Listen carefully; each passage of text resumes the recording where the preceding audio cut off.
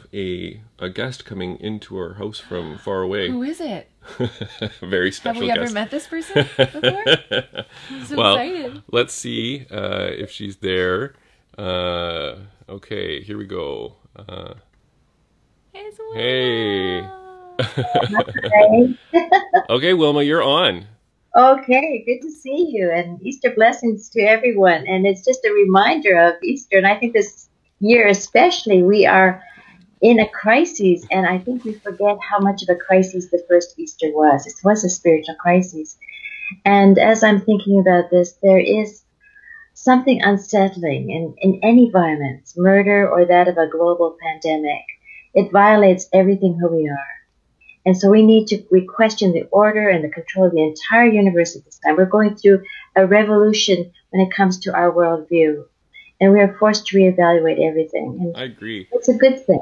I agree. It It's is a a good good thing. And we're excited. We're doing the 15 elements. We're doing the fourth one, spiritual crisis. So that's what we're focusing on today. And so Wilma's going to be speaking about spiritual crisis first, and then I'm going to speak about it again. You're going to get two talks. Two for the price of one. And so Wilma, are you ready? Yes. Okay, I'm going to say a prayer for you. Actually, Natasha, can you say a prayer for her? And then we'll let you go. Okay, go. Let me go. Yeah, we'll let Wilma go with Oh, it. okay. We won't let her go. Thought you were gonna let me go. No. Let's just Never let you go. We need to.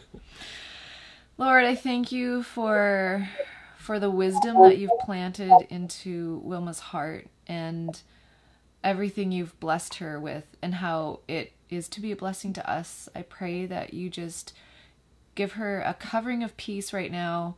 Make her words your words and speak through her, and let this just be a delight to your heart as we receive your teachings. Amen. Amen. Okay, Wilma, be blessed. You have the floor. Okay, I'm just so unsettled with this world we now live in. It is just so different, and it's such a crisis. Like yesterday, we were shopping, Cliff and I turned a corner, and I came in within 1 foot of another person, and we didn't even touch, and we just recoiled as if we had, you know, created this huge dilemma that we had broken a rule, we had broken the law. And it's just so different, the crises of even just an encounter in Safeway. And even though it seems small, all these small things add up to huge crises that resemble the kind of crisis that Cliff and I went through when our daughter was murdered. And the thing that came to us, the question that came to us, that startled us and that made us reevaluate everything, was when we realized, where was God when Candace was in the shack being tortured? And I think that is the crisis question that we all have to face again in this day and age. Where is God in all of this? Our world is crumbling. We have no idea what's going to happen. We feel violated. We feel we're losing people. We're losing a lot. We're losing families. We can't connect. We can't hug them anymore. And I realized as I was crisscrossing the country, and I would ask everybody this question, where was God when Candace was tortured in the shed? And I realized that question with parents of murdered children came to everybody of every faith. It wasn't only us Mennonites. I used to think that we were the ones of the faith. Everybody was asking that question, and everybody has to come to that answer. Where is God in this? Where is God when there's a reality like 9/11 or COVID-19? We have to accept that this is real. And how can we, again, trust a God that let Candace down, or that's how we felt? Can we accept a love God who claims to be so powerful, he can control everything? At least that's what the claim is. And we have to experience the upheaval. Sometimes we want to over manipulate God then. We really go into a kind of superstition kind of faith. Or we can distance ourselves from God and say that he doesn't exist. Or we can turn into anger or run away like Job. Apparently, it's as if everybody in a sea storm, just like the sailors, start to pray at that point and come to grips with that. Like Job did with his friends. They had this big discussion. Where is God when he doesn't quite follow the norm? He doesn't provide for us the way we think he should. And we have to revise our theology. And that is the really scary part of it. We have to go back and think, okay, what is this all about? How does God fit into this? Not that God changes. It's just that we have to grow. We have to adjust.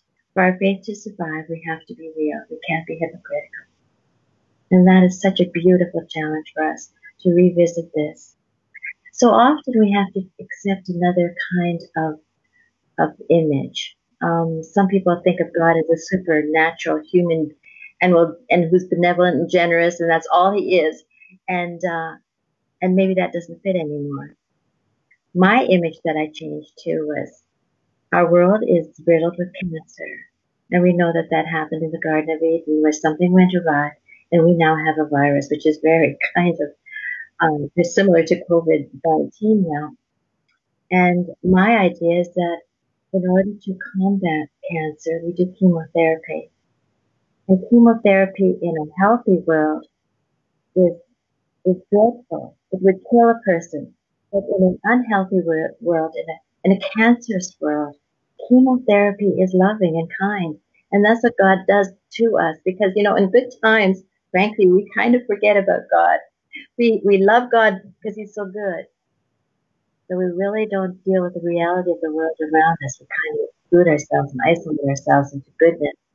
And that's not the reality. We need the reality. And so in a world like that is cancerous, we find that God is sometimes injecting chemo to save us, to love us, and to give us life. And so in all of this, it's kind of like this Easter. We have life, but we have death. That's the reality of what we have to live with. We have to come to terms with both life and death. And they come together all the time, like Easter. We have death on Good Friday, and then we have life today. And it's just this combination. They're very close. They're only 3 days apart, really. And that's often how it is. And we thought that Candace died in the shed. We thought it was the end. We really did. And so we had to come to grips with the chemo of that. But now, all these years later, we realized that that was real life. Because not only did we find a new life and a new ministry and a new opportunity galore, we also found that Candace continues to live if we give chemo life. And if we allow the death to happen and accept the reality of that, we can then experience a new life. It just takes a bit of time, a lot of pain, a lot of tears, but there is hope. There's always hope. Our hope does not have to die. In fact, it is there from God. Our challenge, I think, in this time as believers, we need to start to talk and accept the reality that people are experiencing. They need our love more than ever. They might not find God in their life, but they can see it in ours, and we need to just exude a joy and love and hope that we know is there and that we have faith about it. And for those who are struggling with this question, embrace it, follow it, know there is an answer to it, pursue it like you've never pursued anything in your life, because it's the big question, and we either need to propound it, to love it, to explode it, and to show the reality of who we are and what this world's all about. Or we need to pursue it like we've never done before, because it is a life and death kind of question, and that's what Easter is all about. Thanks.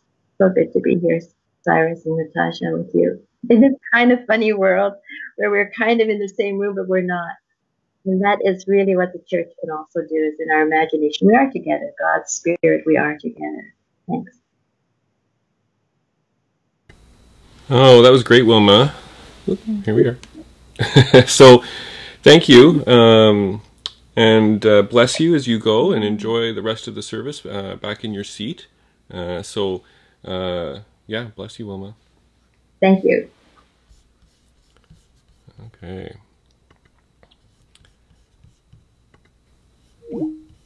Okay. Well, that worked well. Mm-hmm. That was good. Yeah. She's good. Yeah.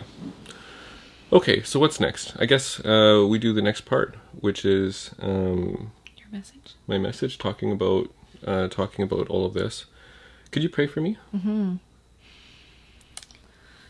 Thank you, Lord, for blessing us with the truth that is about to come through Cyrus. Thank you for preparing him and for all of your planning through this. You've had this message prepared even before today, and we're just excited to receive it. Let his words not be his own, but be your words, Lord. Amen. You know, it's funny. I feel a little distracted. I feel like I'm a little bit of a one-man show here, one-man band trying to get all of this working. So I'll just pray that I'm not like just totally distracted and that I have my whole brain kind of working. It's all working. Everybody can hear me. It's all good. Oh, thank you for all of this, Lord. Thank you for making this work so we can still be together. And thank you for the prayers that are coming through and the encouragement. Everyone's so sweet and encouraging. Yeah. Okay, so in our last talk, we were talking about complicated grief, and we were talking about how challenging it is sometimes to be able to let go of things and how we can get stuck in that, why. And one of the big reasons that people get stuck in grief is when there's some kind of problem, when it's an unusual issue, and then there's some blame. Usually there's responsibility somewhere, and people will often deny that they're blaming themselves or deny that they're blaming other people. And maybe they're not conscious of it themselves. Maybe they don't even realize that they're doing it. But what I find is that oftentimes when you can find that seed of blame, it all of a sudden makes a big difference. And it can help the person to kind of break through and be able to process the grief. And one of the things I was saying last time was, at the end, was what I'm predicting in this situation is that there's going to be a lot of anger.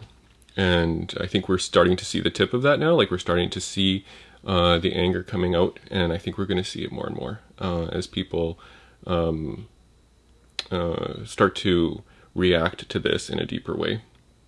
And and with that anger is going to come blame. There's going to be coming responsibility. People are going to blame leaders. They're going to blame each other. They're going to probably blame the church somehow. They're probably going to blame, and they'll probably blame themselves. There's probably going to be a lot of self-blame. Can you imagine, like, if your family got sick because of this, and then you're like, oh my goodness, what could I have done differently? Was it from me? So there's going to be like self-blame, and all of this is just going to make it really complicated. It's going to make it really difficult for people to deal with, and in the end, or as part of that, I should say, one of the big ones is what we're talking about today, which is blaming God. And ultimately, that's where blame goes. When you're starting to blame things, ultimately, when people are processing that and they're in their suffering and they don't want to experience the suffering and they're frustrated that they're suffering, eventually people blame God. And people from all walks, as Wilma was saying, like, it's just, it doesn't matter what your background is. It doesn't matter what you proclaim yourself to be. People will blame him, and or whatever that idea that they have of God is. And so that's what we want to talk about today. And I find, even for myself, when I think about, like, well, how does this work? And like, whose responsibility is this? I find myself, I don't know why, I don't connect to the answer right away. Like, it doesn't happen immediately, which is surprising, because how long have I been a Christian? How long have I kind of been speaking about this and talking about it? But it's like, I kind of move into this place of confusion, at least for a little while, until it's like, oh, right, that's why, and this is how it works. And so I want to help you with that. I want to help everybody with that, to be able to get to an answer really quickly, to be able to be like, no, that's the answer, to have an answer ready for suffering, because we're going to be on the spot sometimes, like, well, how, you believe in God? Why would you believe in God when, especially at a time like this? Like, why would God allow all of this? And I want you to be able to have that answer top of mind and be able to connect with the Holy Spirit, so you're not, like, frantic in your mind thinking about, well, why does God do this, or why is there suffering, or something like that, and then you can't really quiet yourself and listen to the Holy Spirit and what he's supposed to be saying to that person. So I want you to have that answer ready. And the basic answer is love. And that sounds kind of odd to start the conversation that way. Like, somebody asks you, well, why is there a pandemic? And you answer them, love. And the reason, the disconnect between why is there a pandemic and the answer is love, the disconnect between those two things, even though I believe that's ultimately the answer, is why this is so hard to process, right? Because the answer is love, because God is love. And so why does this happen? Because of love. And it's like, well, I don't understand that. And so then we get offended with God because we can't connect those two, because we're seeing it all from our point of view and we don't see it from God's point of view. And so today what I want to do is just try to connect those two for you not perfectly, because this is a deep question, and at the end we're going to be left. Everybody's going to be left with a faith decision in the end, and trying to like look at this God's way or look at their way, to be offended or not be offended. But it doesn't have to be a big leap. It can be a very small one. It can be a small step. But I want to get you closer so that it's a small step of faith to believe that this is about love and that God is good, and not a huge leap. I don't want everybody to have to take a leap of faith. We just need to take a small step of faith. We just need a seed in order to get there, like a mustard seed. But first, let's talk about how prone we are to talk about irrational blame. Now, the Lord knows that we're prone to irrational judgment. And so he says this in Matthew 7, verse 3 to 5. He says, "Why do you see the speck that is in your brother's eye, but not notice the log that is in your own eye? How can you say to your brother, 'Let me take the speck out of your eye,' when there is a log in your own eye, you hypocrite? First take the log out of your own eye, and then you will see clearly to take the speck out of your brother's eye." So God's saying that we have a log in our eye. He's saying that there's a speck in the other guy's eye. There's problems with being able to see clearly. And he knows that we have these problems, that we kind of get messed up. It gets all foggy.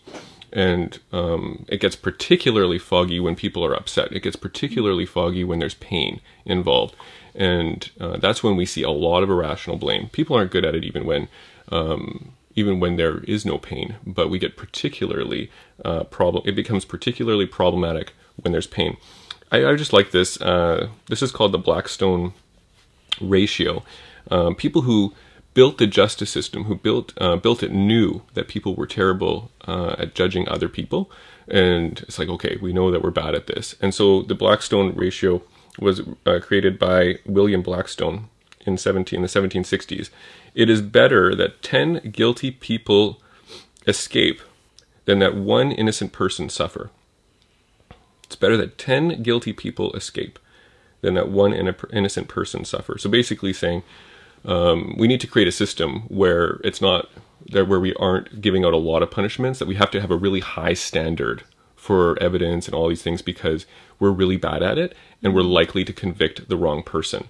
And what I think a lot of the people were actually saying is, I don't want to be that guy. I don't want to be the guy who's actually going to prison, who's innocent. So let's make this kind of tough to prove, to make sure that we're like minimizing the innocent people. Let's minimize our error. And so that's where this saying has kind of been adopted by the justice system and carried on for hundreds of years already. And we wouldn't need a ratio like that if we blamed correctly. I'll just give you some examples of irrational blame that we kind of are a little bit more familiar with, even though these are everywhere.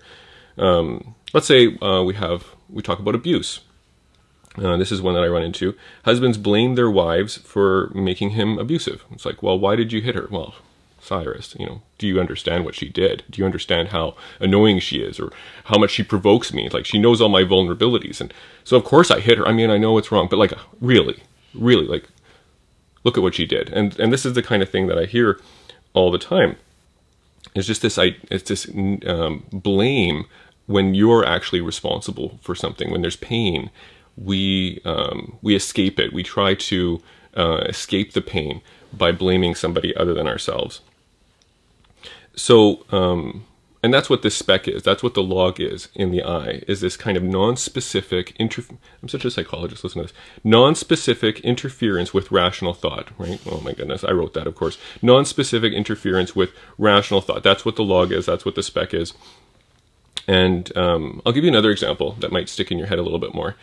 I remember, I heard this when I was working at Stony Mountain, and I didn't know the inmates who actually did this themselves, but I remember hearing the story. There were two inmates, double bunked, two guys in the same cell, and there's a TV, a small TV that they can both watch, but of course there's only one remote, there's only one TV, and so there has to be some kind of agreement between these people in this cell, and usually it's the bigger guy who gets to decide, or the guy with the bigger gang, I guess, but like, that's the person who decides what they're going to watch.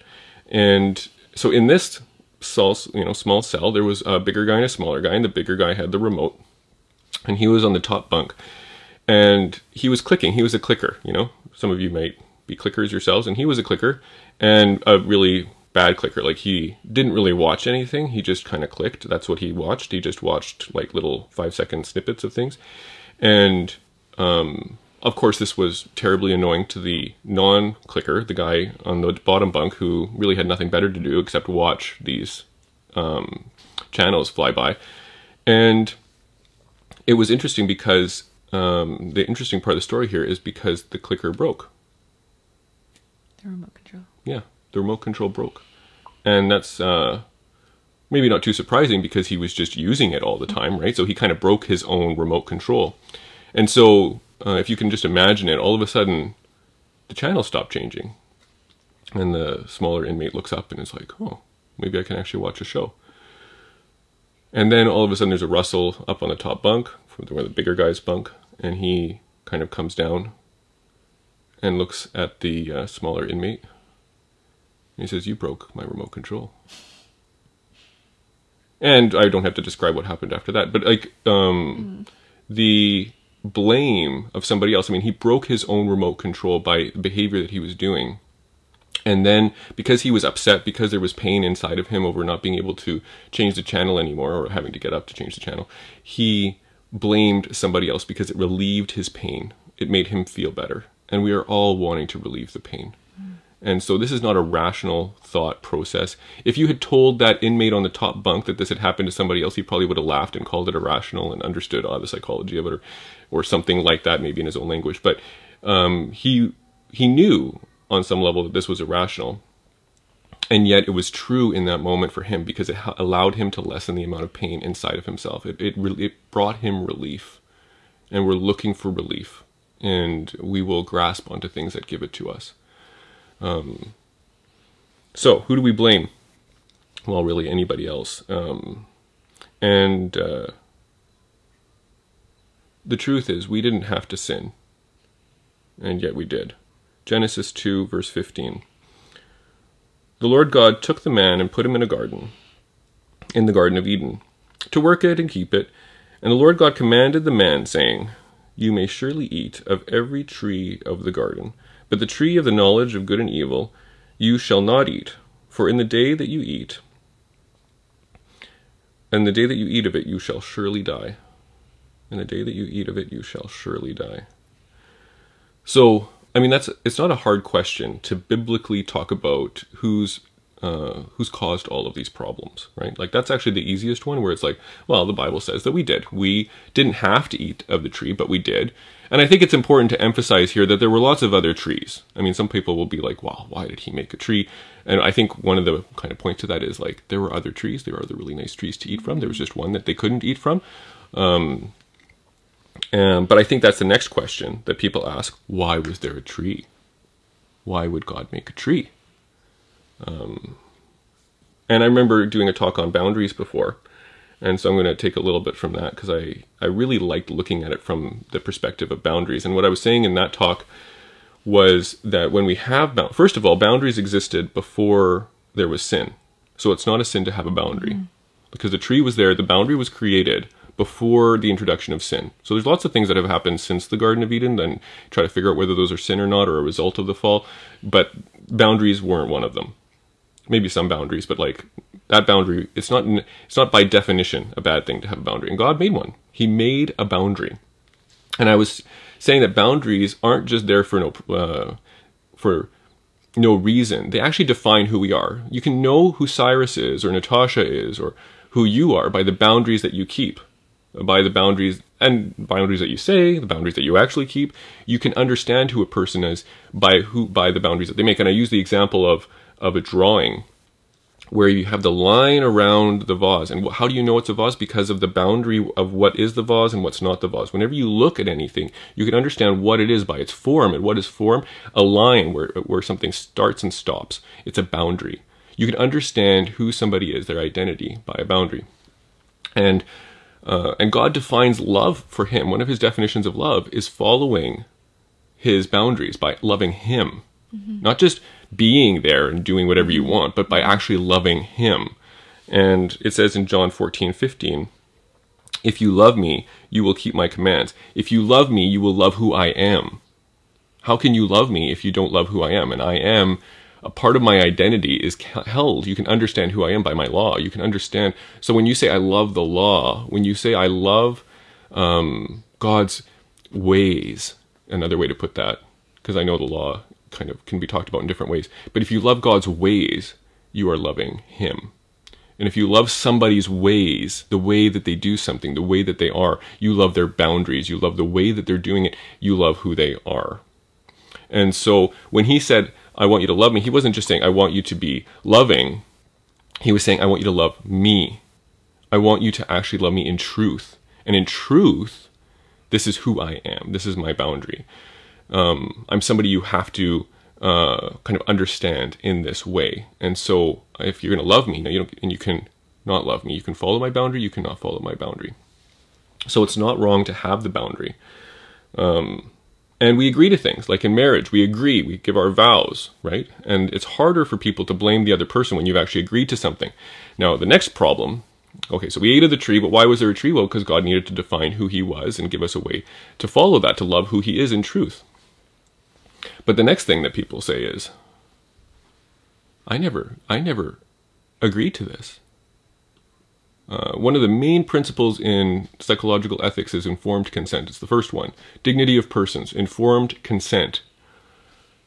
Informed consent. I have to agree to something. And when we have marriages or other things like this, we agree to something.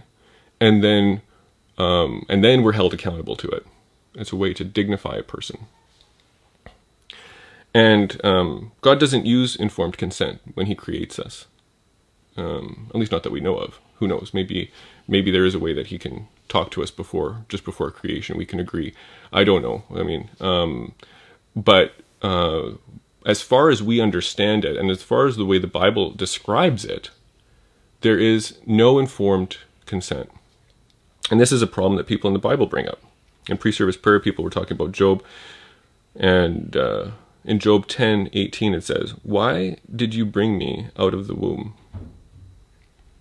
Would that I had died before an eye had seen me." Why did you bring me out of the womb? Why did you create me to experience all this suffering? I didn't agree to this. I don't want to be here. It's better that I would never have been born. And why didn't you ask me? And informed consent makes sense when you don't understand a person perfectly. When you're a bad judge, when you can't understand a person inside and out, you have to let them judge themselves. Like, do I want to be in a marriage? I'm going to judge that, not allow you to judge that. I'm not going to allow you to force me to get into marriage because you don't know if I want to get married. But God's a bit bigger than that. So our normal rules around informed consent don't really apply to him because he's a perfect judge. And his reply to Job is kind of interesting. In Job 38, and it goes on a long way, I'll just read a little bit of it. It says, "Where were you when I laid the foundation of the earth? Tell me, if you have understanding. Who determined its measurements? Surely you know. Or who stretched the line upon it? On what were the bases sunk? Or who laid its cornerstone? Where the morning stars sang together, and all the sons of God shouted for joy." Basically, God's main reply to Job was, "You're a little guy, and I'm a big guy. And I know what I was doing. I know who you are. I don't need informed consent because I know every hair on your head, and I know what you want, and I know how to take care of you. I know I don't have to ask because I already know what you're going to say." God talks about the potter and the clay. Isaiah 29:16. "You turn things upside down. Shall the potter be regarded as the clay, and the thing that the thing made should say of its maker, he did not make me? Or the thing's form say of him who formed it, he has no understanding?" How can a pot talk to a potter? Basically, he's saying, I'm big and you're small, and you need to just realize that some of the things that you guys have are there because you don't really understand each other and you don't know every hair on each other's heads. So you have to ask. We don't even know what we want. I don't even know what I want. If God did everything I said, I'd be in big trouble. If he gave us informed consent, we would be making all kinds of mistakes. And we can see that when he does that. And when he created us, he knew better and he used his judgment to make us. I'll give you an example of how he says, I know better. 1 Corinthians 10:13. "No temptation has overtaken you that is not common to man. God is faithful, and he will not let you be tempted beyond your ability. But with the temptation, he will also provide the way of escape, that you may be able to endure it. Basically, it's saying God knows what he can give you and what he can't. So you can't talk back and say, I didn't want to be made, or that was too hard for me, because we're talking about God. And that's just a reality that we need to face when we're trying to say something about how we didn't get consent or something like that. So I've kind of laid it out, like, why was there, like, who did this? Well, we ate the tree. Why was there a tree? And then also, and that's because that's our way of actually engaging in true love. And then, you know, the last question of why were we even made? It's because, well, God knows how to judge us and knows what we want before we even want it. He knows our consent before it's even there. But there's another answer. Because remember in the beginning I said the answer is love? Well, where's love? Why were we made? He had the right to do it. He didn't need informed consent to do it. But why were we actually made? Why did he bother? And it was because of love. He wanted love. Love was worth it. Was worth everything. Why did he make the tree? Because he wanted love. He wanted true love. He wanted us to love him for who he actually was. He wanted us to be able to choose him. And why are we suffering? Why is there a pandemic? Because God is long-suffering. He's patient with us. We've made a mess and he's not cleaning it up. If you want him to clean it up, it's all going to go. He is willing to wait patiently with us as we go through the own muck that we made. I mean, we make a mess and then we want God to just clean it up. And he's saying, look, this mess can be used. This mess can be used to help you. This mess can be used to grow you, to bring people into the kingdom. And he does. He cleans up our messes. But he doesn't clean up all of them. And you may say, like, the devil did it, and that's true, the devil did it. But when you're talking about these ultimate answers, that doesn't really do it, because then you have to say, well, why is the devil? And it's like, well, the devil is unleashed by us.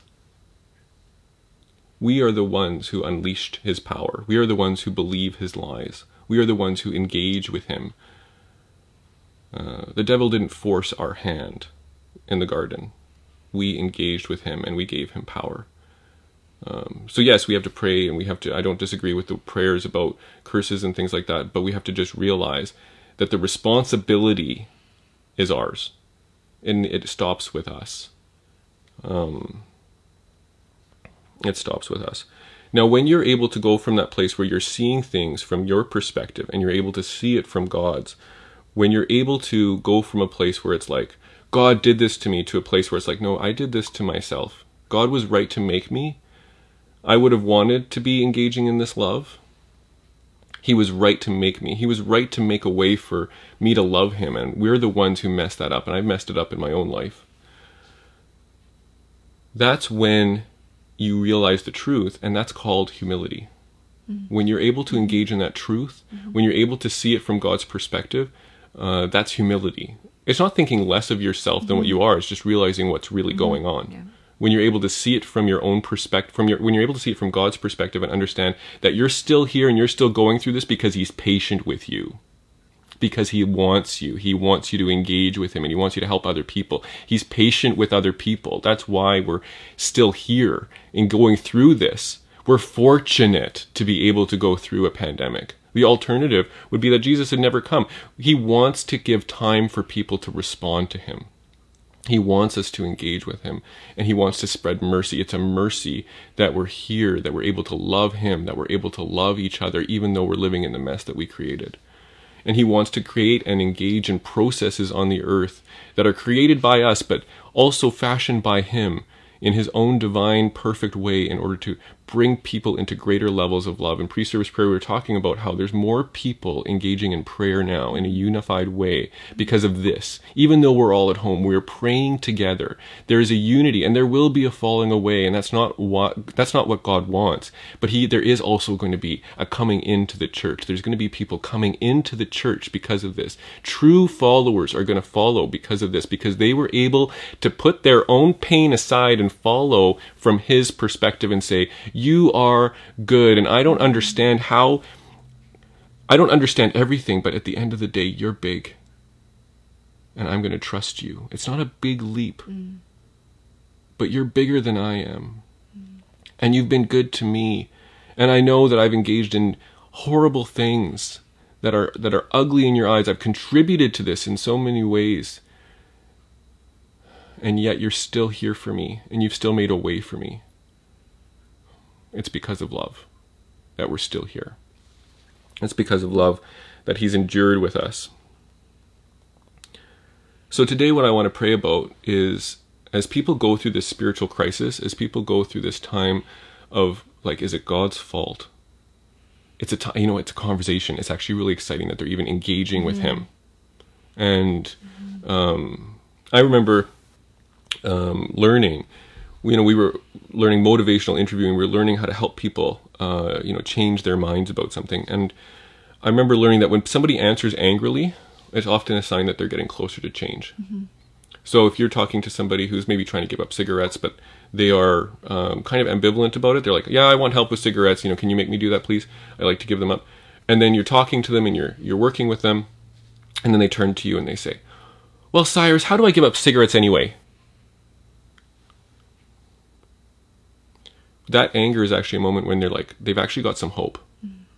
They're actually engaging in the conversation in a real way. They're not just saying, I can never do that. They're not in this hopeless place where it's actually kind of safe for them. I'm just going to smoke my cigarettes and leave it all alone. They've actually engaged in it, and they're like, oh, I want to do it. If you're telling me I can, well, then how do I even do this? So when you see that anger, when you see this anger towards God, that's the opportunity. That's the time when they're actually engaging in the conversation again. And they're actually thinking, oh, maybe there is hope, and that hope is painful. God, I can't do this on my own. Are you good? Well, are you good? That is actually hope. That's actually hope. And that's exciting when people will go like, oh, are you even good? That's our opportunity to be like, yes, he is so big. He can take care of you. He is going to be with you. He has been with you even when you spat on him. And you can come right back to him. And he's still going to love you. And that's what he's doing with the world. He's just waiting for people to wake up in their own mess and say, God, are you even real? And be like, yes, he is real, and he can take care of you. He can take care of your family. He can see you through everything. He can see you through this. This is nothing for him. So I want to pray for the speck. I want to pray for the log in our eyes. I want to pray for the speck in other people's eyes. I want to pray that we are able to engage in this in a way that helps people to be able to see clearly, that as they have their anger, as they blame God, that would be the next step for them. That exciting step of them actually engaging in a conversation about faith and walking towards hope in God. So Father, we thank you for your love. We thank you that you're so in love with us, that you wait patiently with us, even in this mess that we've made. Even when you've had every reason to turn away and say, I've had enough with you.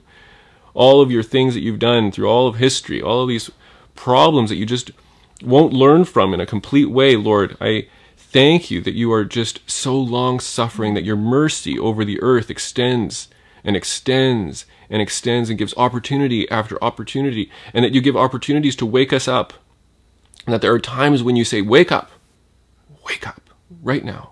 And Lord, I pray that there would be a speck that would come out of the people's eyes, Lord. I pray that speck would go in the name of Jesus.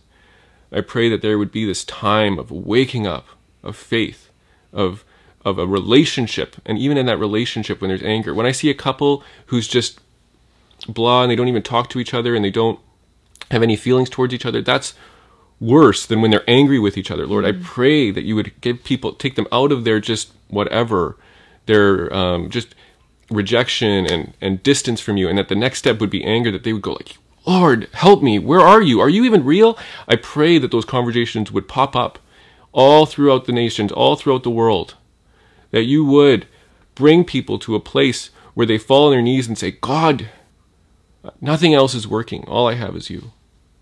Are you even real? And I pray that your Spirit would flood in those moments, that you would give people an awareness, an awakening. There's prayers for prodigals this morning in pre-service prayer. Lord, we pray for the prodigals. We pray for the people who have never had faith. We pray for each person, that they would come home, that they would find you,